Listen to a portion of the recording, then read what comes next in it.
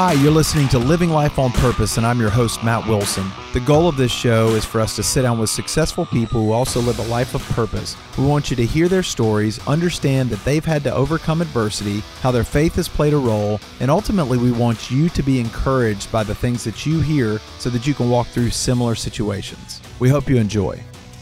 Today on the show, we have Dr. Hormoz Shariat. Dr. Shariat grew up in Iran in a Muslim home and became a follower of Jesus in 1980 after a comparative study of the Bible and Quran. He has a PhD in artificial intelligence from the University of Southern California and a Bachelor of Arts degree in Bible and theology from Jessup University. In 1987, he planted a church in San Jose, California. With hundreds of Muslim converts, it still remains one of the largest churches of its kind in the U.S. In 2000, Dr. Shariat followed the Lord's leading and founded Iran Alive Ministries, which utilizes satellite TV to reach the millions of lost and broken people in Iran and the rest of the Middle East. They broadcast the gospel 24/7 from their studio in Dallas to Iran and the Middle East, trusting the Lord to use them to transform an Islamic nation which is responding to the gospel unlike any other time in history. Dr. Shariat, it is an honor to have you here today. Oh, thank you so much, Matthew, for inviting me to share what God is doing. It's really exciting to hear your background, and how do you go from artificial intelligence into the ministry that you're in now? Well, it's more exciting than doing research on AI. You work with people. I always say that working on AI, you program a computer, you work 6 months doing a computer program, and it will do what you tell them to do. But with people, you work with them for 6 years, and they do what they like to do. Or longer. Or longer, that's right. So it's more exciting. Well, that's good. And it is completely different. When with artificial intelligence, essentially, not only are you programming it to do what you wanted to do, but also to think and do anticipate what you're going to do in the future. So it is a lot easier to control that than it is to deal with people. So I applaud you for making that decision to go in a different direction. So from that standpoint, you actually got involved with a lot of the things that you're doing. It was birthed out of tragedy. You lost your brother. Tell us a little bit about that and how that kind of forced the transition. Yeah, it happened gradually. I was a new believer. I came to the United States as a PhD student, and Revolution of Iran had just happened, and I wanted to dedicate my life to serving Islam.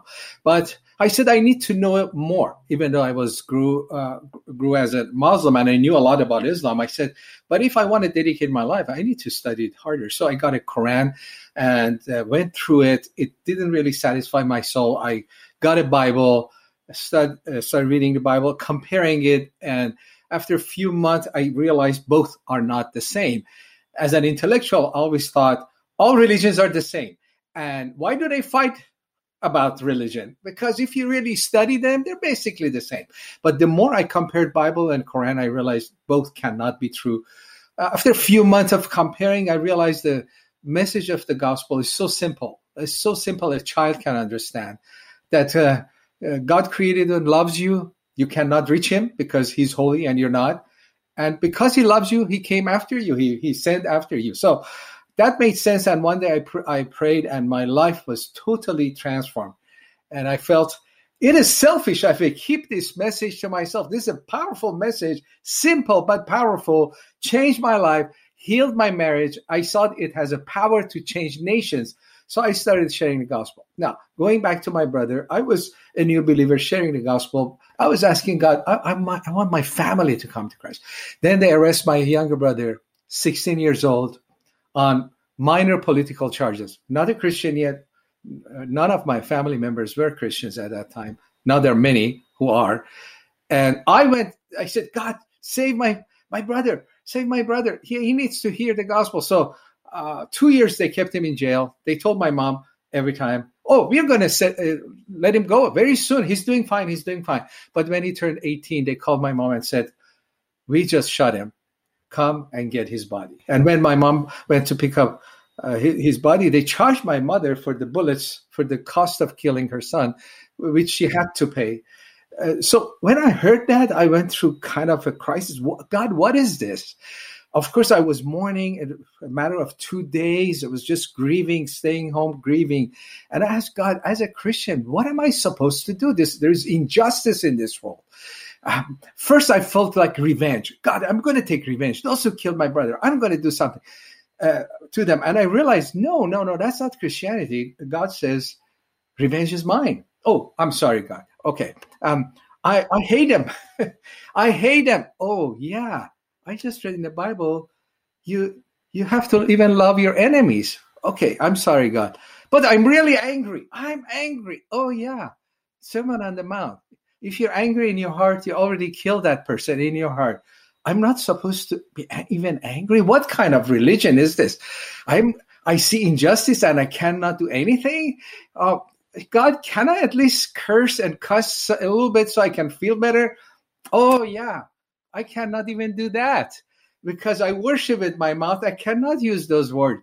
So I said, God, what can I do? And in a matter of 2 days, I felt this very strongly. God telling to my heart that those who killed your brother are not your enemies.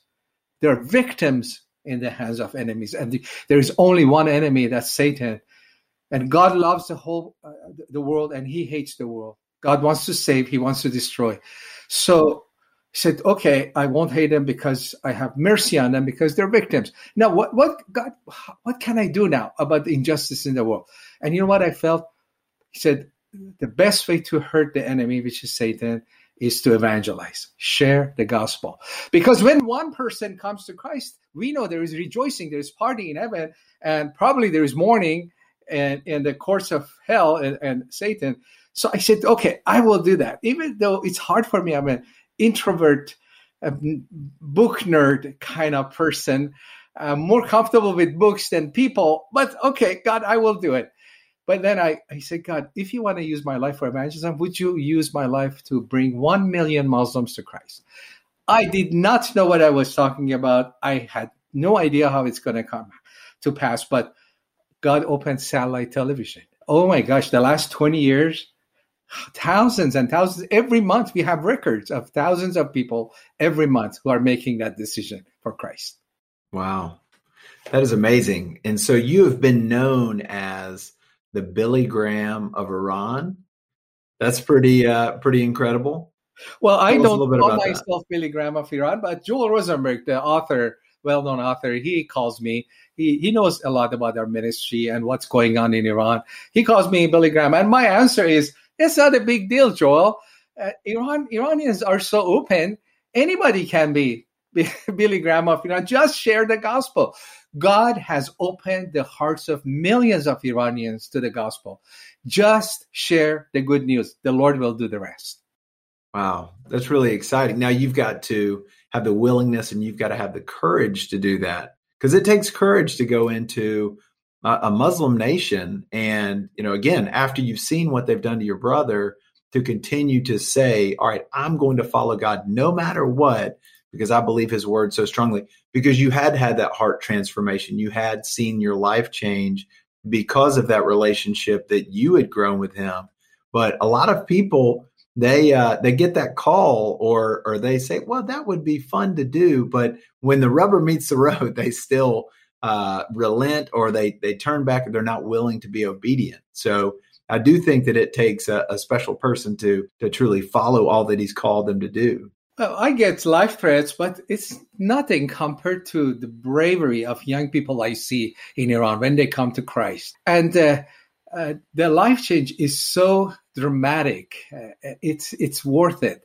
It's some missionaries go into hard places. They spend 30, 40 years of their life for a handful of converts. That's not the case.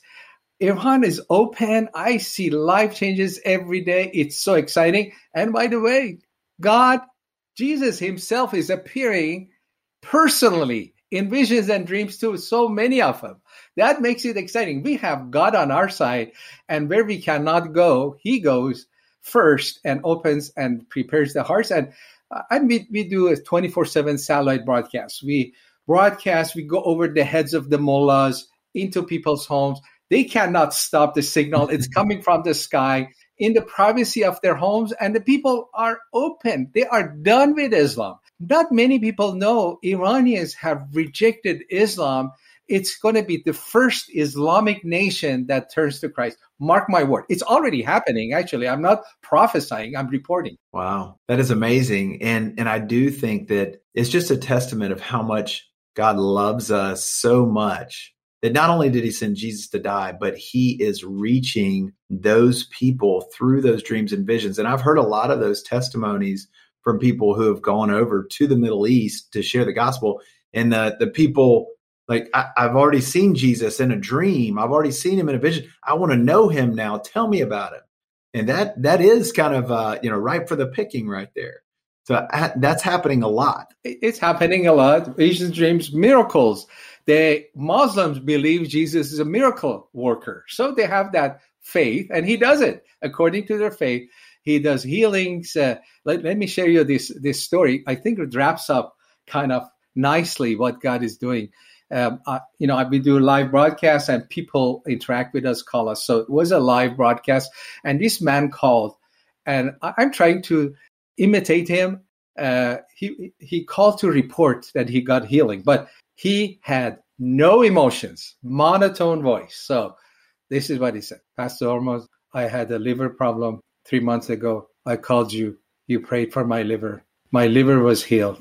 I went to my doctor. He said, you don't need surgery. You don't even need medicine. You're totally healed. So I hear that, oh, hallelujah, on my side. I praise God. Jesus heals. Jesus heals. Then he continued. And then I had a friend with cancer. I prayed for his cancer in Jesus' name, and his cancer was healed. Oh, hallelujah, Jesus heals cancers. I mean, I was excited, but he was not, just monotone. Then he said, one of my relatives, she had a tumor in her brain, and I prayed in Jesus' name for her tumor, and the tumor was gone. Oh, hallelujah, Jesus heals tumors. So after a few minutes of him giving testimony, no emotions, monotone, and I getting excited, he got frustrated with me, Matthew. He said, Pastor Hormoz, why are you so excited? Have you read your Bible? I mean, I got rebuked because they say it's in the Bible. It must happen, and it does happen. So Jesus has special grace for Muslims these days. Sometimes I think if you want to see Jesus these days, you got to be a Muslim. You have a better chance of seeing him. Well, I do think that there is like that pure understanding and that pure faith where I've read it, I believe it, I know what it says. Why shouldn't I expect to see those things take place? And I think that is a beautiful thing when people go into countries where it's not just everywhere. Like I live in the South in the United States, in Birmingham, Alabama. It's one of the most churched places in the world. And people don't expect to see the miracles. Number one, a lot of them haven't read the word. Number two, a lot of them don't believe what the word says. Number three, there hasn't been a lot of demonstration. I see miracles, healings, all kinds of incredible things on a weekly basis now because I continue to pray and believe that God is going to do what he says he's going to do because it is in his word. So I'm like your friend. I just expect it because I know what he says. It is sad that sometimes you do have to go to a foreign country in order to see that level of belief because here it's so readily available that people take it for granted and they don't expect it anymore. And that is sad. Yeah. So from that standpoint, what do you do here to encourage people? You know, obviously you share testimonies about faith, but how do you encourage people here that are believers to see that same level of miraculous testimony in the United States? Well, I understand. I don't condemn our people, the Americans who are Christians. I encourage them. Don't compare. The amount of grace is different. God is sovereign. So our job is to have faith, but he's also sovereign. I know I was a pastor, both an Iranian church in America. I planted several churches in California. And at the same time, I am reaching out to people inside the country. And I see two different results. It's the same pastor, same message.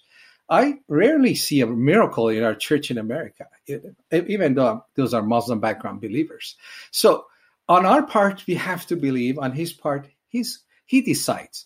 So right now, he's a special grace among Muslims and Iranians. And even after they come to Christ, the grace on them and under persecution, the courage they have, the commitment they have.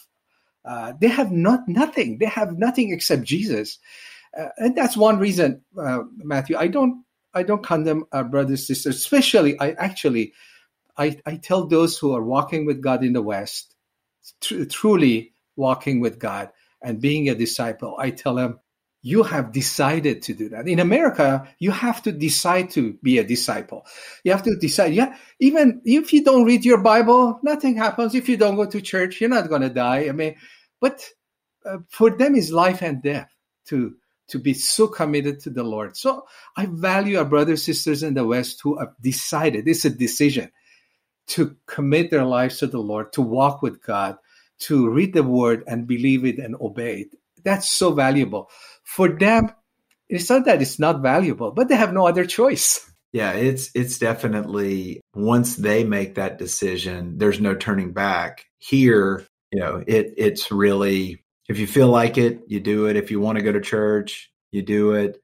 If you don't, doesn't really matter. I think, again, it matters if you know what the word says. But if you're just a casual attender of church, then, hey, it might help you live a better life on the surface. But it's all the more exciting when I meet a fellow disciple here in the United States, because I know a follower of Jesus versus a believer in Jesus. The devil believes, but a follower of Jesus will not only hear the things that he's called them to do, but they will walk in those things and see the incredible things that he's still trying to do on this earth. He never got out of the miracle business. He's looking for people to partner with, but they've got to be just crazy enough to believe what he says. And that's when it gets really exciting. So from that standpoint, you have written a book, Iran's Great Awakening. Tell us about that. Yes, it's a recent book. Iran's Great Awakening is available everywhere you go, Amazon or not, or you can contact us and we will send you a copy for any amount of donation. But the first part is my spiritual journey. And the second part is this very careful study of Bible prophecies about Iran. Iran is mentioned in the Bible a lot. Persia, under the name of Persia, and under the name of Elam. Both are inside Iran today. So that's a second part. I didn't want to force prophecies force it to talk about Iran. But if you do a really open study, you realize God has a grace on Iran, and it promised. Just to give you a taste of it, in Genesis 12, God says to Abraham, I will bless those who bless your children and curse those who curse your children. But the blessing part, did you know the only nation in the Bible who qualifies for that verse is Persia? Persia, clearly, according to the Bible, was the only nation that blessed the Jews. Cyrus set the captives free, and not only set them free, gave them money to go and build your temple. So there is a special grace for Iran and prophecies about Iran. So the second part of the book is a prophecy. The third part is a strategy. How do we go from here? How do we make this happen? How do I see Iran going from an Islamic nation to become a Christian nation? Which I believe that's what Jeremiah 49:38 says, when God says, I will set my throne in Elam. What does that mean? It means it will be a nation that loves Jesus, worships him, and obeys him. So you can call it a Christian nation. There hasn't ever been a Christian nation, so we don't have a model yet, but that's an end time prophecy. But Iran is moving in that direction to be a nation that Jesus says, I am ruling here. I am the king here. And it's happening fast. Iranians have rejected Islam. One sentence I used to say, and people the last few years said, no, Hormuz, wait, you're exaggerating, you're lying. You know what the sentence is Iran is no longer an Islamic nation. I did not have a proof, it was a gut feeling, but now I have a proof. A recent study came out done by two non-Christian university professors. They surveyed over 50,000 Iranians about their faith. What do you believe? And they published the result a few months ago, and it says this. Less than 1/3 of Iranians in that survey said we believe in Islam. Can you believe it? Less than, you Google it, it's 98% Muslim, but the recent survey, less than 1/3, 32 point some percent. Another 1/3 said, we don't believe in God, or God has no role in my life. That's not important. And the third 1/3, they are looking everywhere. They're looking at Eastern religion. They're looking at Christianity everywhere except Islam. So this is the spiritual climate of Iran, rejection of Islam, and whoever gets to them gets their heart. They're looking. So it is our job as Christians to present the beautiful message of the gospel to them.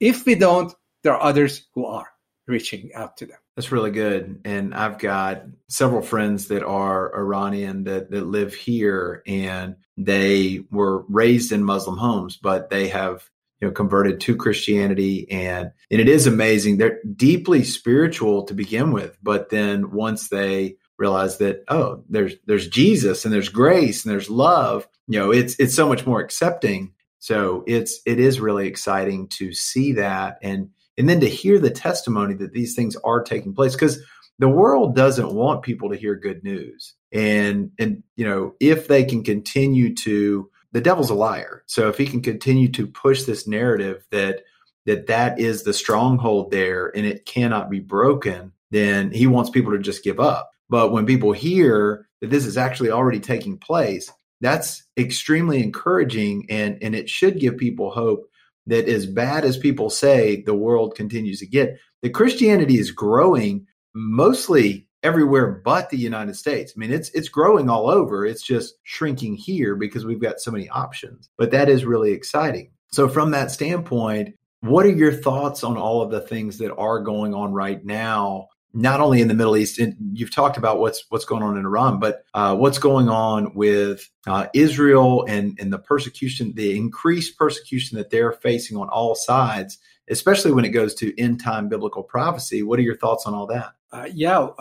What's happening in Israel and Palestine today? Of course, the government of Iran is supporting Palestine by providing them finances. The missiles, many of those were built in Iran or financed by Iran. And so the government of Iran wants to wipe Israel off the map. That's Ezekiel 38 is coming to pass. And there are two sets of prophecies in the Bible, look contradictory, but both are happening today. One, Ezekiel 38, those nations uniting against Israel. And then Jeremiah 49 talks about salvation of Iran. And both of them are happening. The Ezekiel 38 is by the government of Iran.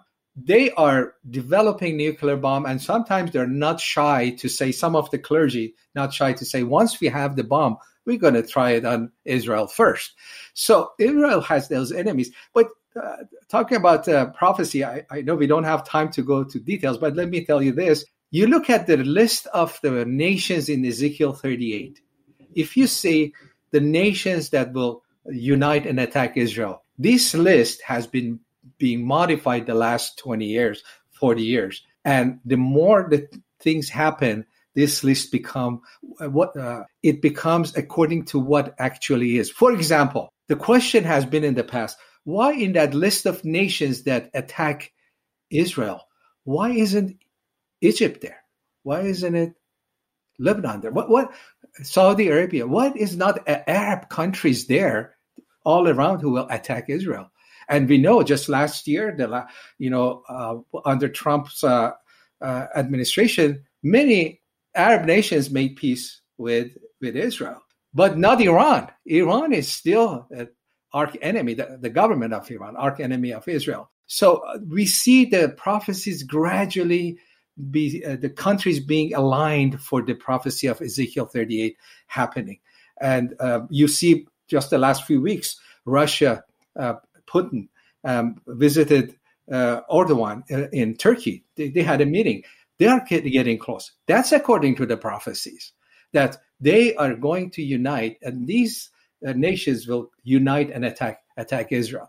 But this Palestine, the government of Iran is for it. The people of Iran are telling their government, why do you spend our money on them?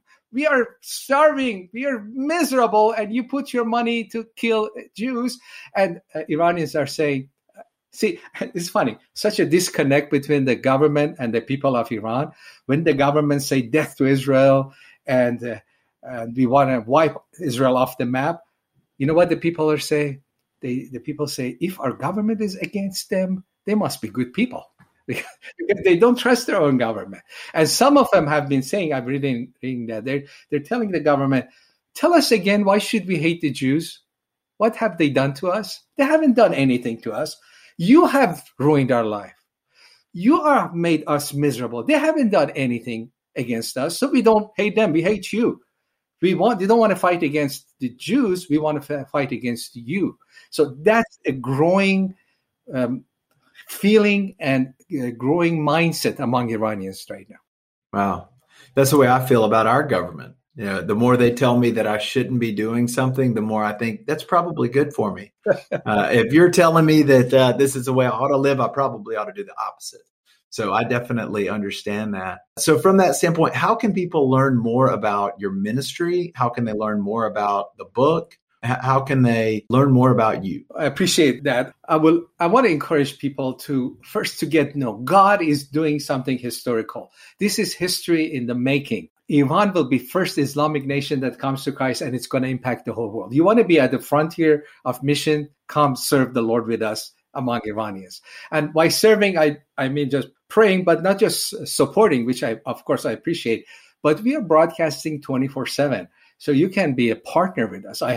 We have some good partners like Michael Youssef, Jack Graham, and R.C. Sproul. We have good teachers, but it's 24/7 and people are hungry. So I encourage you to join us even in the serving the nation, discipling the nation. Now, to know more about us, the easiest way is to text a word to a number. I sent you several links. You can order the book. You can know more about us. This is how easy it is. Just text to the number 50700, 5700. Instead of putting somebody's phone number, just put 50700.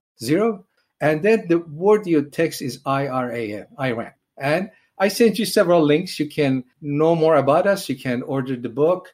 You can get the book with any amount of donations. And by the way, I've dedicated the book to the ministry. I don't get anything, anytime the book is sold, it goes for the ministry. That's awesome. And so are you talking about Dr. Youssef with Church of the Apostles in Atlanta? Yes. He is so well known and loved by Iranians. He's a great preacher. And see, the supernatural. When I talk about Christian television, people have the different mindset. They think it's American style. No, this is Lifeline for them. People sitting down and taking notes and doing what it says, and their lives are changed. So I've been to Church of the Apostles in Atlanta. I grew up in Atlanta, and I actually went to high school with his son, Josh. Oh. And so it's such a small world that I grew up with him. And it's, I always knew that he was doing stuff all around the world, but that is just an incredibly small world. Amen. He is a great guy, heart for nations. And I invite those who want to be a pioneer in the missions. Iran is at front line and we are winning.